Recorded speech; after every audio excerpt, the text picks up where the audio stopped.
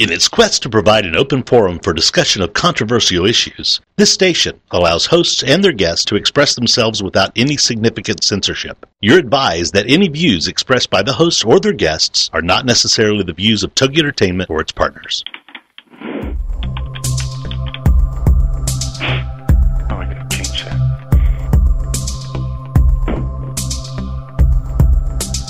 Darkness has descended upon the city, and the creatures of the night have begun to stir. This is the time when the veil between the realms of the living and the dead is the thinnest, and all that is not what it appears to be. Like a lone sentinel, one candle flickers in the night, revealing all that lurks in the darkness. This is Ghost Chronicles, Book of Shadows. Welcome to the nightmare.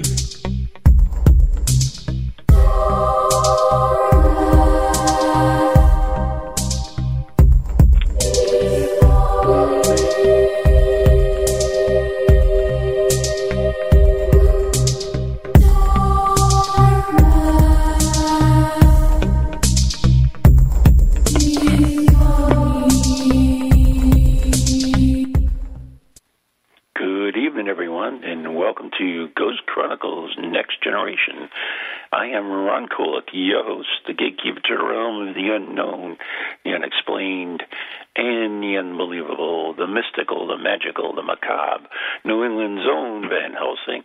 With me, all the way from East Bridgewater, is the blonde bombshell herself, Miss Ann Kerrigan. Oh, my God, you had me hanging on the edge of my chair. You didn't know who it was, did you? I couldn't guess. I was beginning to wonder. Well, hi. How are you? Have you recovered from our expedition to Fort Tabor or Tabor or whatever the hell it is? Tabor. Almost. Yeah. Almost. I think I'm almost there. That's what happens when you keep me out all hours of the night, Ron Kolick. It was a long night. I will have to admit that. Well, I think we got home on the early side. Well, you didn't, but I know a lot of the other attendees didn't get home. You got home on the early side? What time did you get home? What time was it? 2:30? Hell, I thought we were eating freaking IHOP at 2:30. No, I don't know. Yeah, no, that was like 1. All right, whatever. That was like 1 because the IHOP closed at 3. All I know it was an awesome double stuffed French toast that I had with the strawberries. Oh, okay, people out in the world, all Ron's fans, you should see what this guy put away, right? Hey. Yep. IHOP stuffed French toast. It's like you might as well just have dessert. I know. All I know is when I left, the stocks went up. Yep, for a little guy, he eats a lot, I'll tell you what. You know what's interesting, too, is that, of course, I had a little experience on the way home as well, which is kind of interesting. Right. Yeah. You know, I mean, I was okay. I mean, it's early in the morning. I was going to say late at night, but actually early in the morning. Very early, yeah. You know, I had some decent tunes on the radio and an angel on my shoulder, so I was okay. I was zipping along. But on the other side of 93, I picked up a big-ass dump truck, and he just kept following me. And if I sped up, he sped up. If I slowed down, he slowed down. And this is a big-ass truck. It was just like something out of Stephen King. Mm-hmm. Followed I was just going to say that. All the way home. Right to your doorstep? Like right by my doorstep. You didn't pull in my driveway, thanks God. Wow. That's creepy. That's really creepy. Synchronicity? Coincidence? I don't know. Was there a grinning skull behind the wheel? No, you weren't there. Yeah. Can you just scowl at a picture next time we take one? Can I scowl? Yeah, because all you do is smile. You get this big smile all the time. I'm so sorry I'm a happy person. Yeah, well, you just got to end that. That's all I can say. All right. Anyways. Next picture, I'm going to be grumpy. Oh, there you go. Anyways, you're listening to Ghost Chronicles Next Generation right here on TogiNet, Pararex, Ghost Channel, and beyond, and probably in the radio on this big-ass truck that followed me home, too. Right. we're going to talk about our adventure there.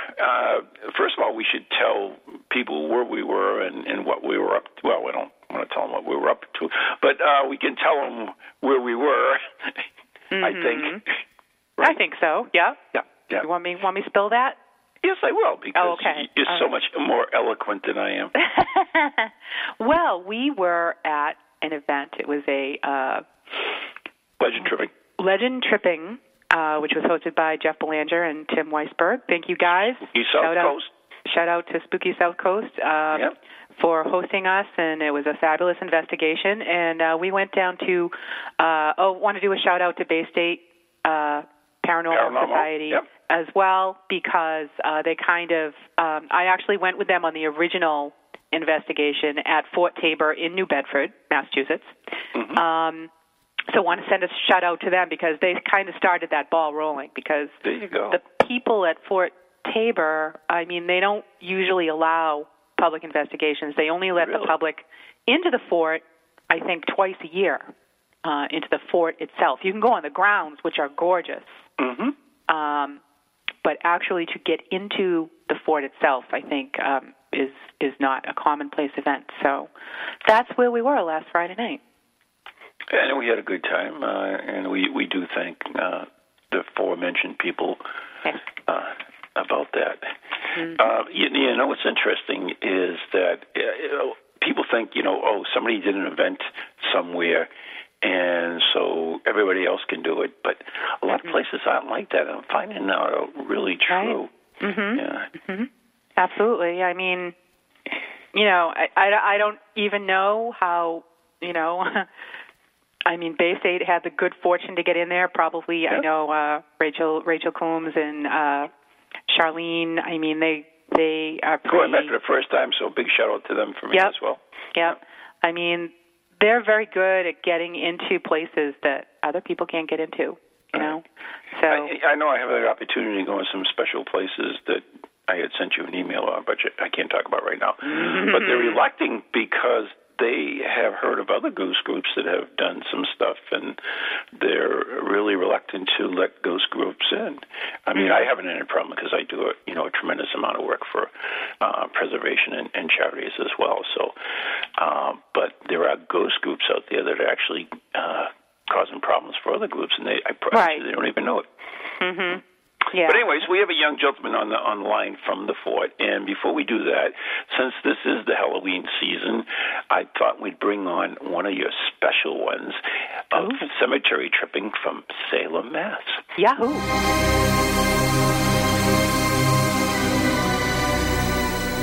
Welcome to Cemetery Tripping, where I feature cemeteries that I hope you will seek out and enjoy as much as I do. As an avid taphophile, or lover of tombstones, I spend a lot of time in the local New England area in the beautiful and historic cemeteries that we have here. The stones here are like no others, and I have literally thousands of pictures of the intricate and symbolic carvings found on them. You can see my pictures on Facebook by doing a search for Cemetery Tripping. Tonight, I would like to take you to Old Burying Point in Salem, Massachusetts, the oldest cemetery in Salem, and the second oldest known cemetery in the country, started in 1637. What can I say about a cemetery that is situated in one of the most historically rich cities in the state? Given the tragic saga of the witch trials, which occurred here in the late 1600s, it is a place that resonates with spirits and sorrow. It is located on Charter Street next to the Witch Trials Memorial and contains many famous individuals such as Jonathan Corwin and John Hawthorne, who were judges in the Salem witch trials, Samuel Bradstreet, who was a governor of Massachusetts, and many more interesting historical figures. The traditional death's heads of most New England cemeteries are present here, but also some fantastic, morbid carvings typical of the Puritan era. The stone of Timothy Lindahl from 1698 features a full-body skeleton and an angel with a scythe. There is a rare, heart-shaped 3-panel carving for the 3 children of Thomas Mould, Constable of Salem.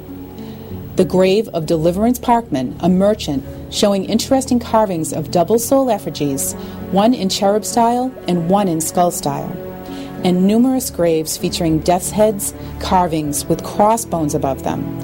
Perhaps the most unusual epitaph is that of Daniel Richardson, who was killed by a moving house. I visited this cemetery on a raw and rainy day in October, which seemed fitting. The winding path which leads to the cemetery often contained grave markers right in the middle of it, standing like lonely sentinels over the resting place of their deceased. I found one marker off in a corner of the cemetery all by itself, another under a bush covered with ivy, and an entire family plot around a huge, gnarly oak tree, almost as if someone knew the stones would be sheltered forever from the elements. However, this cemetery is surrounded by the city, and the sight of graffiti on a wall overlooking the centuries-old graves reminded me of this fact. Many of the victims of the witch trials were not given gravestones and were buried in unmarked graves near the site of their hanging.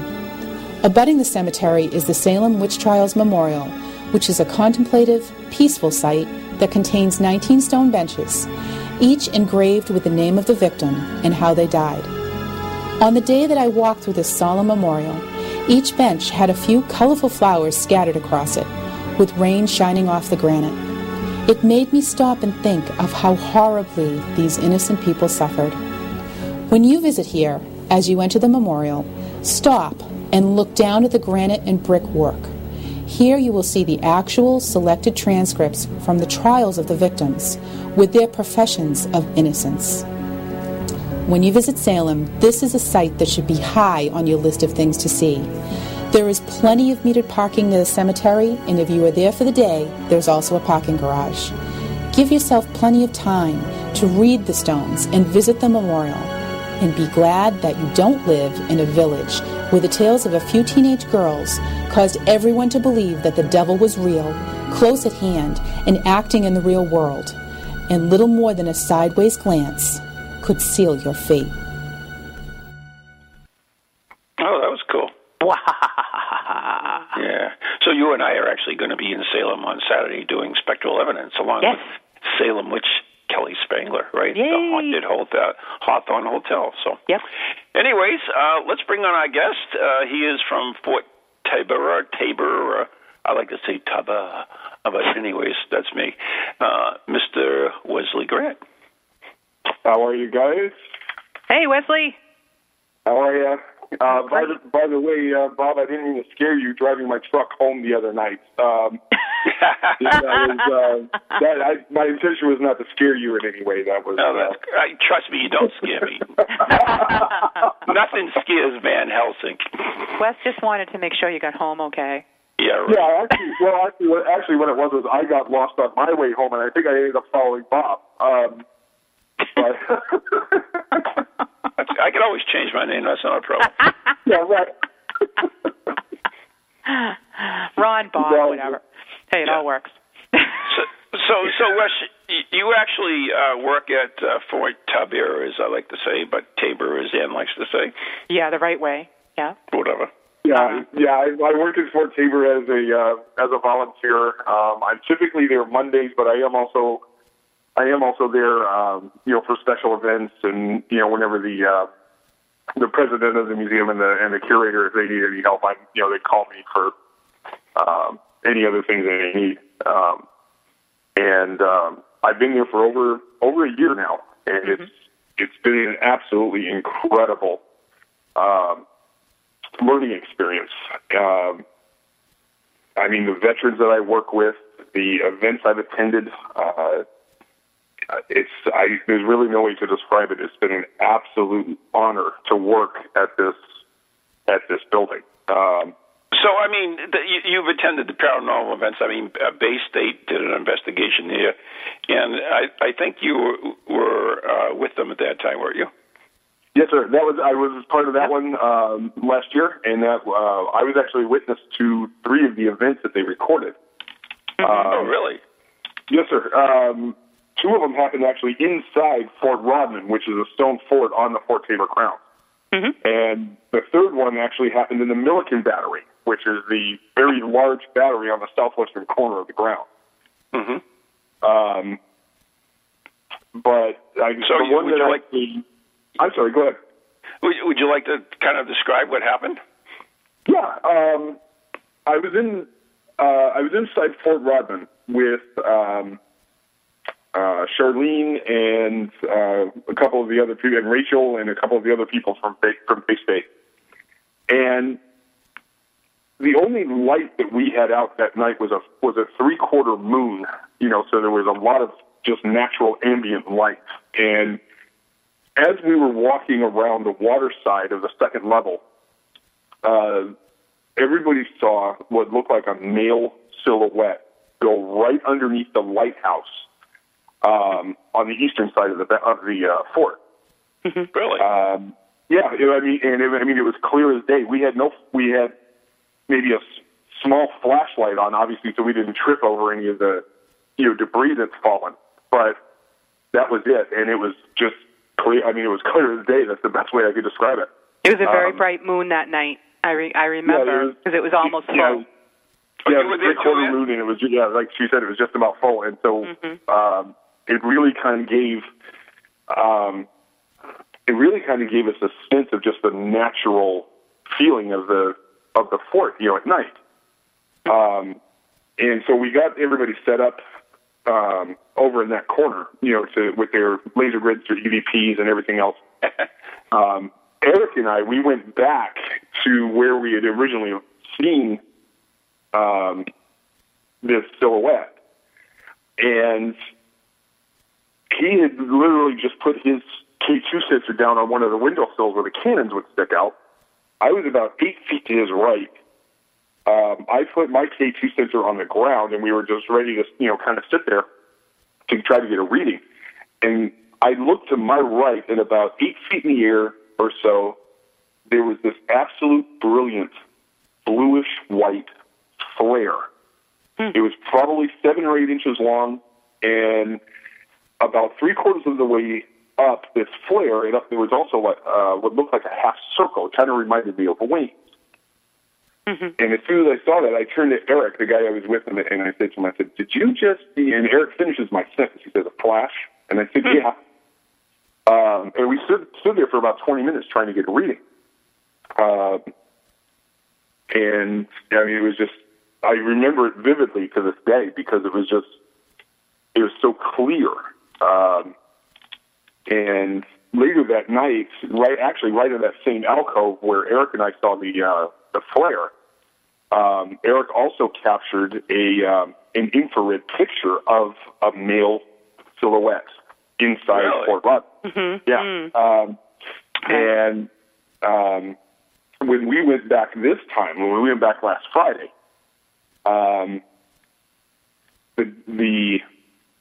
the man who we captured on film, we found out, or got the impression, I should say, that he was still there. We got the impression that it's a soldier who's still there watching over his post. And he's standing right near the edge of the second level looking into the courtyard, awaiting orders. So let me ask you that. Let me stop you right there and ask you that. I mean, how do you get that impression? I mean, what is that? Just a thought in your mind, or?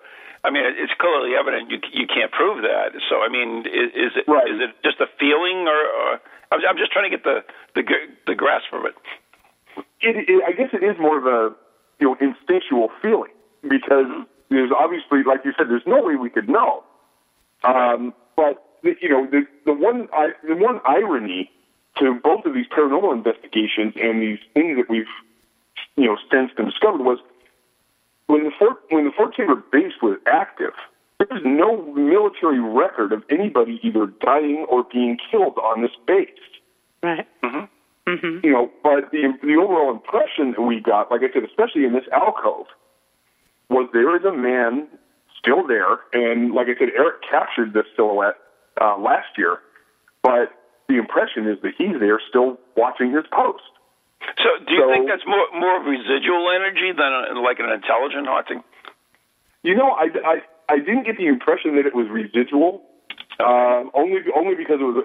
I think it was a lot stronger than it would be. If it was residual, I don't think we would have gotten as clear of a definition of who it was. But I mean, there's a feeling that there's somebody watching over Fort Rodman. Which is a good feeling. Yeah, actually it is. Because because especially, with what I do volunteer-wise, for the museum, but, we're also trying to get the fort restored to its original, brilliance. And it's nice to know that there's somebody kind of watching over it trying to help us out, Really?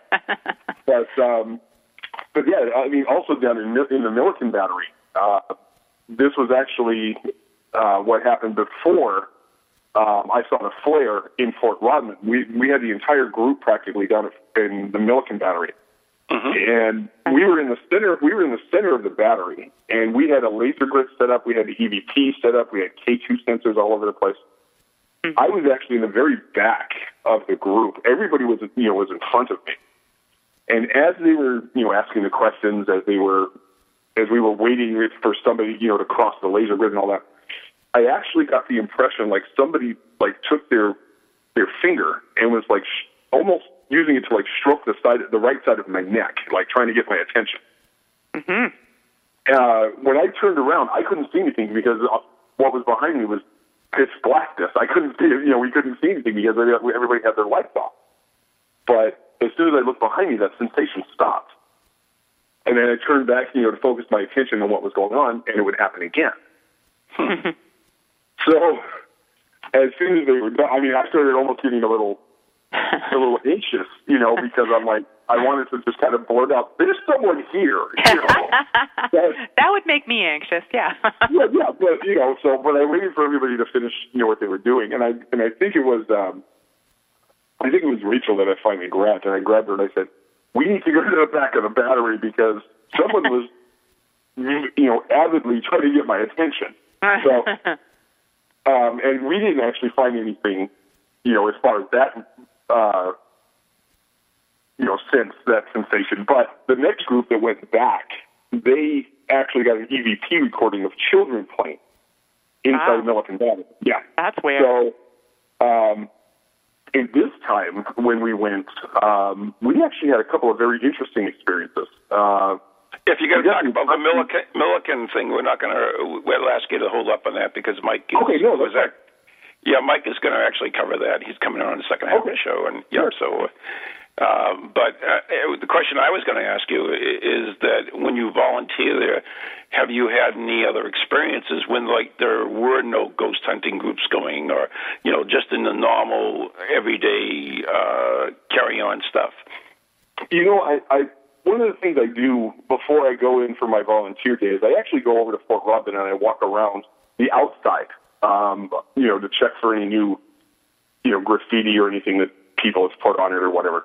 And I do get the impression that actually once I get to the water side, the back side of the fort, I do get the impression that I'm being watched.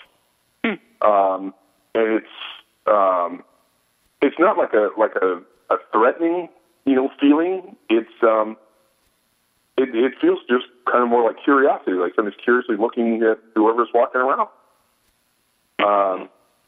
I do get the impression, a lot of impressions like that actually inside the museum. Really? Primarily inside, the museum is separated into two wings. One wing that covers from the Revolutionary War through World War II, and our newer wing covers from the Korean War through the Iran and Afghan conflict. And it's primarily in that older war section that I seem to kind of get the feeling, that feeling like there's someone else there, when there is, in fact, no one there. Oh, wow. Yeah, and it's pretty strong. It's hard to describe, I guess, because like I said, it's the feeling of being watched. But then you also kind of want to know who it is. But again, you're not able to kind of pinpoint that. Do you think it's got something to do with all the artifacts that are located there? Yeah, I do. I think there is some kind of residual energy, especially on the uniforms that we have, especially on the medals that the military medals that we have there. Mm-hmm. And I do think that's very, very possible. I've had personal experiences in my life that are similar, and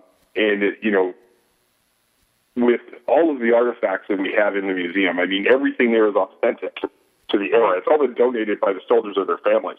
So, yeah, I really do think it has something to do with the fact that, these are like actual military uniforms and military items that people owned and touched and handled. Right, artifacts, yeah. Yeah, I mean, like I said, we have uniforms, weapons, medals. We even have, I think we have old canteens and artillery pouches and things like that. I mean, we have just about every kind of military, object that a soldier can hold. Right. Well, we're just about a minute into the half, so if you got any last thing you would like to tell us about any experiences, we'll have to have you on again and get an update of what's going on there as well. But we're just about out of time right now. Anything you want to add? I think we had an incredible night Friday night, and I thank everybody who participated. And I hope actually we can do it again, because I think I think one day maybe we'll figure out exactly who is helping us watch over the grounds. Mm-hmm. Right. I mean, and very quickly, about 30 seconds, I know we had Tiffany there, and there was another psychic there as well. Did they ever give you an impression of who this soldier was? Really, the only thing we got the sense of, and the psychic I was walking around with, her name was Paula, and she and I were in that alcove, and she got the sense that it was just kind of a, not, like a younger soldier, maybe late 20s, early 30s. That's really all we got. We couldn't get anything like a name or anything like that. Well, Leslie, I hate to tell you this, but we just about run out of time. We want to thank you so much for being on the show. We've been speaking with Wesley Grant from Fort Taber. Thank you, Wesley. Thank you, guys. Thanks, Wes. Nice to talk to you again. Nice to talk to you again. Have a good night. You too. We'll be right back after the following messages right here on TogiNet, PowerX, Ghost Channel, and beyond. Welcome to TogiNet, radio with a cutting edge. Everything you heard about witches is true. Halloween is the time of year when the shades of the dead whisper from forgotten places and spirits walk among us. The witches of Salem, Massachusetts honor this time with Festival of the Dead, an annual event series that explores death's macabre customs, heretical histories, and strange rituals. Founded by Salem witches Sean Poyer and Christian Day, and hosted by the foremost authorities on the spirit world, Festival of the Dead beckons guests to step through the veil into a mysterious realm where spirits await you. To learn more or to purchase tickets, visit festivalofthedead.com or call 978-740-9783. Happy Halloween!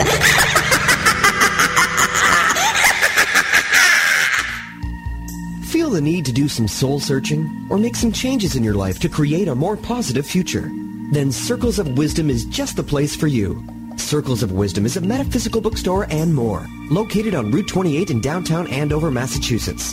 We carry a large selection of books and music, crystals and gemstones, jewelry and gifts, sage, aromatherapy, and so much more, all in a relaxing and welcoming atmosphere. We offer classes on a variety of topics like yoga, Reiki, psychic development, alternative healing, and personal transformation.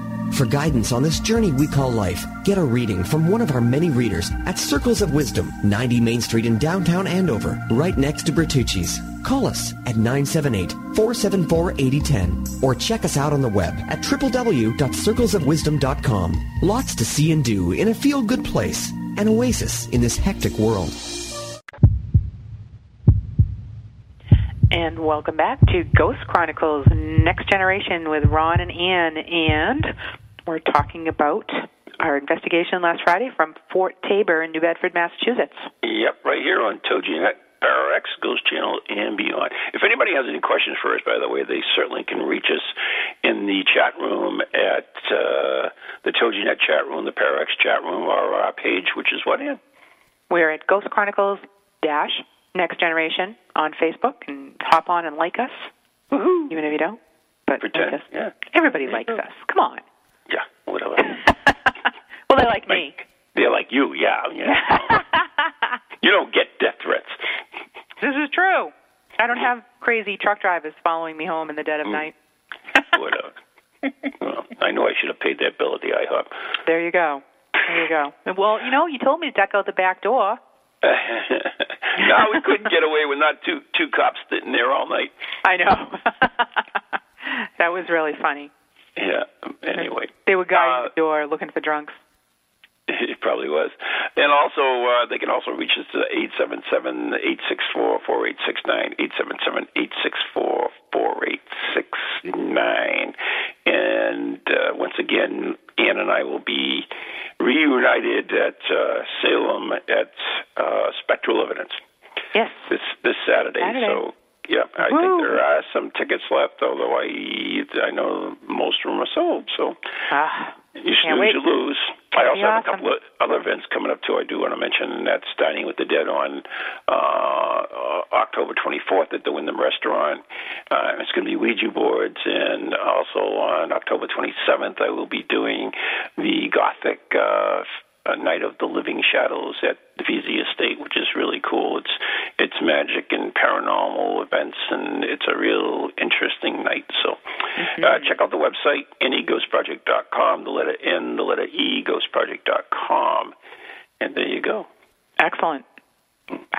So anyways, we have a gentleman on the line right now who you've known since high school, and he's an alright, a good guy, because he's a soul brother. He's either Polish or Lithuanian or something, I don't know.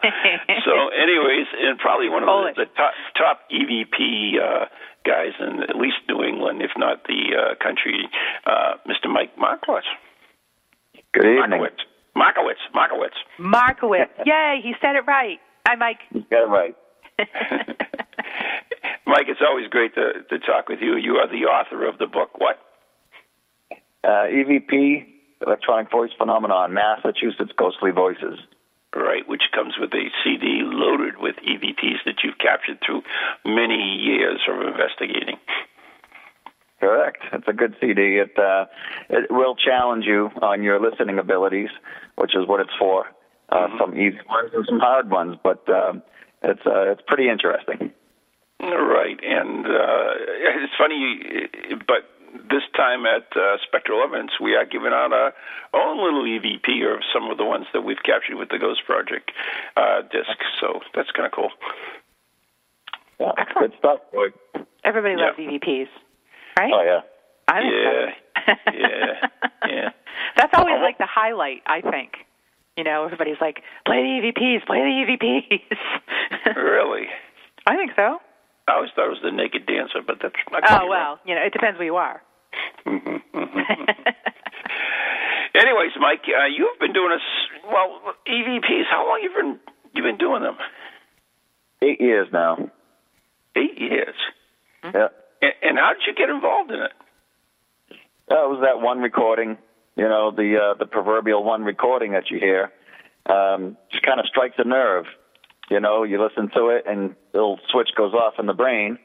And that was it for me. I went out immediately and got myself a recorder, and I started recording. And I really haven't looked back since. I'm still doing it. I have more equipment, but I'm still out there recording just audio. It just kind of stuck with me. And I find that amazing because, everybody likes EVPs, but nobody really, does them religiously or really becomes the focal point. There are only a few of you. I mean, I know you, and I know Karen Marcy was another one that's pretty much in Jim Stone era as well, and actually Mark Nesbitt from Gettysburg is actually an excellent EVP guy too. So, what makes you guys that breed to do it as a lifelong vocation? Insanity. I know, because it's a lot of work. It really is. Oh, you have no idea. It does borderline insanity. I mean, anybody that really wants to get into the field, I would say, I use this analogy because it's actually fairly accurate. I'll take a pencil, I'll put it in front of them, and I'll say, okay, now I want you to stare at that pencil, and after a half an hour, I want you to tell me everything that you learned about that pencil.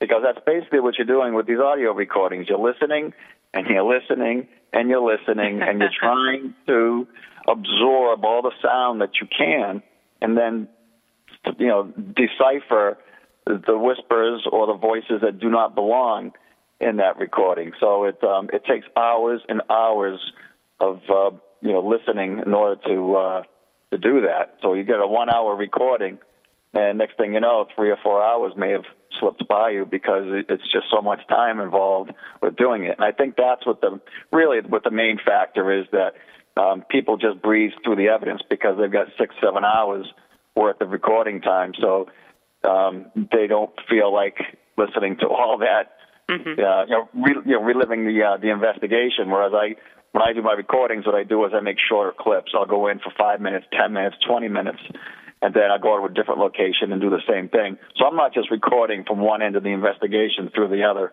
That's just way too tedious. Mm-hmm. Okay. Right. So there's a little bit of a method to the madness. Yeah. And I mean, it's tantamount to sometimes, with the softer ones, it's like looking for a needle in a haystack. Like, I think that you really need sharp hearing and, just to recognize and pull it out, everything else. Yeah, you have to become familiar with it, and that's the thing. Practice makes perfect. Mm-hmm. I always equate this analogy as well as like a good auto mechanic will listen to your engine and be able to tell you if it's running properly. But I'll listen to it and I go, I don't hear anything. I just hear the car running, But because they have, a special interest in that engine, they can tell you everything about it. So it's kind of like that. And it does take a long time. Mm-hmm. And, it's interesting, like I mentioned in the beginning, is that you and Ann were in high school together, and yet and now you are both on the same team together, I think. East, what's the name of that team? Bay State. Yeah, Bay State. No, not Bay State. East Bridgewater's Most Haunted, excuse me. Yeah, that was the original, yeah. The original we're talking about. Yeah, for Ann and I, that's true. She got into the project after I did, which is going into the cable station, the Comcast cable station at East Bridgewater High School. And I went through the course, and my intent was to make a local show, doing, haunts and stuff and going on investigations. But I just didn't have the time to do it. And then Ann did the exact same thing. She went through the course, and she said, I'm going to put a show together. Mm-hmm. And she got in contact with me. I'm not sure how. I think through the station manager. Yep. Yeah, through the station manager. And he said, hey, contact this guy. And she did, and that was it. We just kind of reconnected, and we had the same mindset. So we started going around and doing programs locally, and it was a lot of fun. Yeah, it was really funny because Russ was like, oh, my God, I just had a guy come through here, and he wanted to do, he says he does recordings. And what were the odds on that? I know it. I was actually working there at the time, so just part-time, though. So it was very funny. So how many shows did you guys do together? 6, and I have probably 4 more in the can, so to speak, just that I never got to.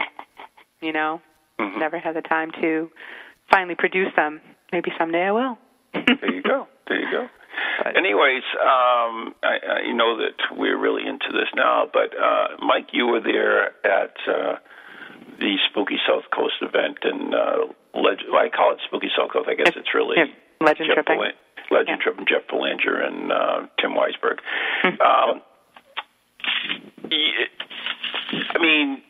Did you? I forget. Did you spend the entire time at Milliken? No, I traveled around a bit. I pretty much went to just about every battery that was there. I recorded in the museum. I recorded at Tabor, Milliken. I was at basically all of them. Walcott, I had some great stuff happen too. And overall, it was a fantastic night there.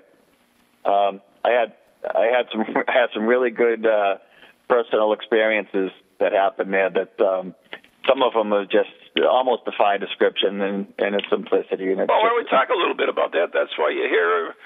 So why don't you let us set it up and let us know what happened? Yeah, the first thing that happened, I was in the fort itself, which is actually it's a very eerie feeling when you walk through and you step into the courtyard because granite walls are so tall and it gets very, very quiet as soon as you step in, and you kind of like know that you're in a different place, you know. But that was my first stop, and I was standing there with Tiffany Rice and Stephanie Burke talking to them, and there was a woman up on the second floor in back of them, and I was kind of facing the two ladies, and I was also facing the person who was taking the picture. And as she took a flash picture, just to the right, or Stephanie's left, when the flash went off, I saw an apparition of a girl, a young woman. She had long dark hair. She had glasses on with thick frames, and what looked like a white top on, and she was missing basically from the waist down. But it was only in that flash that it happened, and I have no explanation for it other than I know what I saw. And that's another one of the things you can't prove. I hope maybe someone caught something on the camera that actually took the picture. I'm hoping for that. Hopefully that person will come forward, and contact maybe Tim Weisberg or Jeff Belanger on that, because at that moment is where I saw it. And it was fascinating, and it was so close. The thing was only about 3 feet in front of me. Wow. That's pretty cool. Yeah. It was unbelievable. I mean, I don't see things too often. I hear stuff all the time, but not often do I see it. But that was exceptional. And she wasn't, days of old. She was relatively new, which is what the mediums were talking about, that a lot of the spirit activity that was there, as far as they could understand it, is relatively new. Not too much going back to the old days, but a lot of people who were affected by the place, if they were hanging out or whatever. But it was very, very interesting. I wonder why she was there. No idea. She was standing right next to her, looking at me. Though it was a little freaky, but it was cool at the same time. Let me ask you a stupid question, because you and I have talked about this before, in that you have had experiences with a woman who you've never seen. Do you think it's the same woman, perhaps? No, I don't think it's the same one. This was a new one. I do have somebody who follows me around saying my name. She'll whisper my name, Michael, all the time. Not constantly, but each time that I'm recording. Oh, that's me. She's there. I don't doubt that, Ann. And it was creepy at first, but after a while you get to accept it. And but I don't think it was her. I really don't. Okay. So, anyways, we actually have a couple of clips, and I want to get those in before we run out of time. And I think the first one is called Contact, or something like that. Yeah, this one was taken from Walcott, which is right next to the big granite structure, and it's an old battery. And I was on top of it, and I was walking down the stairs, and then all of a sudden I heard a female voice say, "Hold me." And I kind of perked my ears up, and I said, "Oh, here we go. I heard that." And then she says, "Help me." And then you'll hear me respond with, "I can't help you." And then immediately after I say that, she says, "Again." And then she exhales in frustration, and but that's a spirit that comes in, and I can hear her on my recorder because I'm listening with the headphones on. I respond to her, and then she answers back again. So I'm actually having a conversation with spirit. A small one, but nevertheless, there it is. Right. Okay, so can we play that, Ann?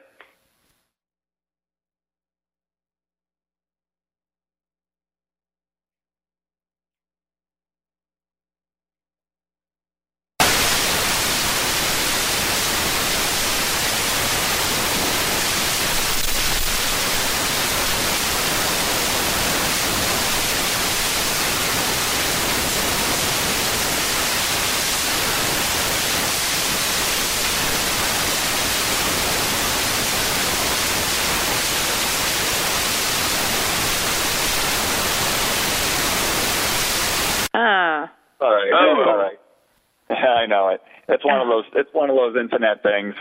Yeah. The other one will be better, but the other one is freaking awesome.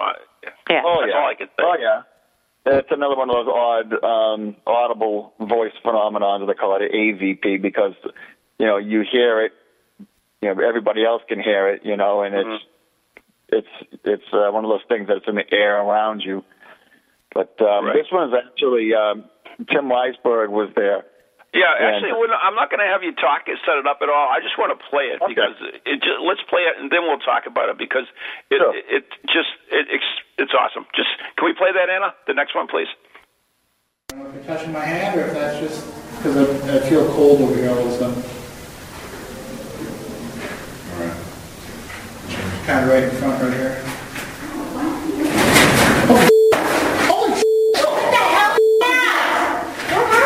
Was that you? Yeah. Well, it happened in here, but we don't know what it was. It sounded like it was coming from up top. What the f***?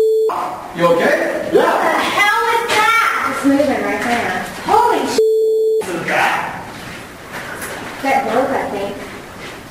Why? Oh my god, it smells so bad right here, guys. What is that, a demon over there? A demon? What the f*** just happened? What happened? That was interesting. First of all, we didn't have to bleep them out because this is internet radio. We would have been fine with that. Good job, though. I think it's pretty awesome. So why don't you explain what happened, and then we're going to play it again because I like to play that again. That was pretty cool. Yeah. But what happened was Tim was at a specific spot where he was standing, and he was talking about feeling a cold spot, and then somebody else walks over to feel the cold spot. And then what sounds like the ceiling collapsing right over him and their reaction to it. And everybody else was yelling as well. I mean, it was a little bit of a panic because of how loud it was, and it had a lot of impact. But there weren't any bricks shaken loose. The cement was all intact. I mean, there's like 16 feet of cement above them, and it's all military cement. It's not like cheap stuff, you know what I mean? There was not... There was not like the deep, big dig stuff. Yeah, but it's extremely interesting because there was a lot of people there that you can hear in the recording all yelling and swearing, and people came running to find out what happened. And right after that, there was a very bad smell that permeated the air. Right after that, but they were just left gobsmacked because there's no explanation for it, and it's just an absolute crazy EVP. I'll tell you, it really did shake up Tim Weisberg quite a bit because it was right over his head when it happened. Right. And the interesting thing, I saw someone yelling, is there a demon there? Yeah, because what it is it's one of the people who came running into the place where they were, and on the back wall, somebody had spray painted a face of a demon. So as he came in and the flashlights were all on, the first thing he saw on the wall was a 5-foot-tall face of a so he hears all this crashing. He comes in and he sees this big face on the wall, and it's kind of funny, but that's why he said, "Is that a demon?" He's like, "What the hell's going on?" He smells the rotten smell. It's a remarkable. Audio. Can we play that one more time, Anna? I think that's just awesome. I don't know if you're touching my hand or if that's just because I feel cold over here all of a sudden. All right. Kind of right in front, right here.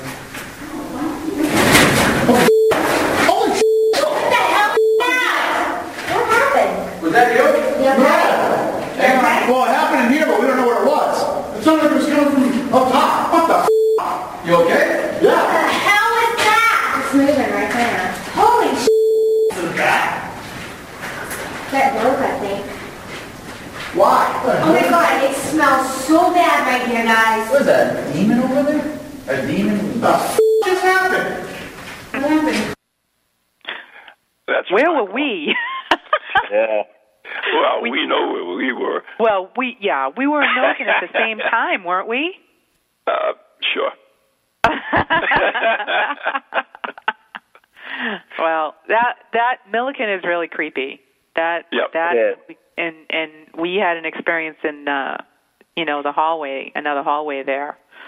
Ron and I. So. What happened? Yeah, before we get to that, I just want to one more quick. You were actually there when this all went down, Mike, right? Actually, no, I wasn't in there. This recording came from one of the other investigators that was there. When they came back from Milliken, I was playing my EVP of my interaction with that person over at Walcott. They came running in and said, "Hey, you've got to hear something." Oh my God! So you weren't there either, huh? No, I wasn't. Well, they broke us up into 4 different groups. Right? Yeah, I understand that. 40 people. So we got to get Tim Weisberg on the show to give us another update on this thing too, because I mean that's phenomenal. You did a phenomenal job in recording that. What's the word I'm looking for? Converting it so we could hear it, because that is a remarkable piece of audio. Yeah, you should hear it right off the computer with headphones on. It's amazing. You can hear just the bricks falling. But that's just the strange thing about it. There's nothing had fallen. I mean, we just don't have an explanation for it. It's absolutely bonkers. Right. And it's really, I mean, Milliken, you wouldn't even know. I mean, it's basically, if you were to fly over Milliken, you would never know it was there. Yeah. No, you wouldn't see it at all. Because it's covered with trees and earth. Yeah. When we were at the museum, I was talking to Rachel, and I said, about Milliken, and there's so much trash in there. I said, someone's got to go in there with like a bobcat and just clean that entire thing out. That's what they really need to do. Yeah. And so when I went in there, somebody went in with the bobcat and completely cleaned it out. Really? Yeah. And I came back and I said, Rachel, did you notice Milliken? She goes, yeah. You had mentioned that something about a bobcat cleaning it out. I said, yeah. When I went in there, that's exactly what happened. She's like, this place is freaky. Good Lord, I can't even imagine how much was in there before the bobcat went through. Man. There was a path through there, and there's all debris. Oh. Yeah, it was really bad. Because it was pretty treacherous when we were in there, I felt. Yeah. Ann and I actually had our own little experience there. Of course, it wasn't anywhere as dramatic as that. No, but you want to tell them about it, Ann? Yeah. We walked around a couple of times and, poked our heads in various... took lots of pictures, yeah. Came upon a corridor that was probably, halfway, kind of in the middle of the layout, and I said, well, let's, we'll do some pendulum here. So, Ron was holding the flashlight so I could hold the pendulum and see what I was doing. I could not. Now, I do pendulum all the time, Ron as well. When you use the pendulum, you kind of get used to it, as soon as you ask it, show me yes, show me no. And it usually, almost always does. The pendulum in my hand, almost as soon as I dropped it, just was not moving. Not moving. Would not move. Would not show me yes, would not show me no. Oh, God, there's pizza from the dead already. Wow. But, long story short, the damn thing would not move, and I felt a tension in that chain like I have never felt before. I felt like, I could move my whole arm and back and forth, and that pendulum did not budge. That chain was straight as a pencil. I've never, ever, I've had my pendulum held before, but never like that. That sounds obscene. Yeah. You would think that, yeah. But that was a very creepy hallway, and as soon as I turned the corner in there, I'm like, I don't really like it in here. And I don't usually get that. Yeah. And I know that was the pizza from the dead, so we got to wrap it up. But I noticed that Paula was in the chat room, and she had something she wanted to say. Why don't we get that in before... Paula says, and I saw the soldier crouch down holding his head, something loud. That was just before the group went in that heard the crash. We thought that may be what was happening. There was one other guy yelling for his buddy in another room as well. So she was seeing something. Right. So that's Paula. Actually, that's your wife, isn't it? That's Mike's wife. Yes, it is. Yep. Yep. And I'm guessing she's a medium. She's actually quite talented in that field, and she was definitely picking up some stuff in the in Milliken. Yeah, definitely. Oh, that's interesting. But anyways, unfortunately, we've run out of time, Mike. It's always a pleasure to speak with you, and I love the work you do, and keep it up, my friend. And absolutely. Once again, what's that? Can I give a couple shout-outs? Oh, of course you can. Yeah, I got new friends in the paranormal field, Pam, Doug, Charlotte, and Hunter, and my longtime friend Jordy. And I also like to thank Legend Tripping, Tim Weisberg, Jeff Belanger, Matt Moniz, Andy Lake that were there. It was a fantastic night. Everybody had an absolute blast. Everybody got a lot of evidence. Overall, it was an absolute successful night, and they raised a lot of money for the fort, which they appreciated because they can keep the heat on all through the winter. Great. Awesome. And once again, your book is? EVP, Electronic Voice Phenomenon, Massachusetts, Ghostly Voices. And it's on our Facebook page. Go check it out. All right. So, Mike, thank you so much. Thanks, Mike. All right. Bye now. Good night. Peace out. Well, another show down the tubes, so there you go. Yeah, that flew. So I will see you on Saturday, my friend, and prepare Saturday I'm there. Yep. So, good night and God bless everyone. Thanks, everybody. We'll talk to you next week.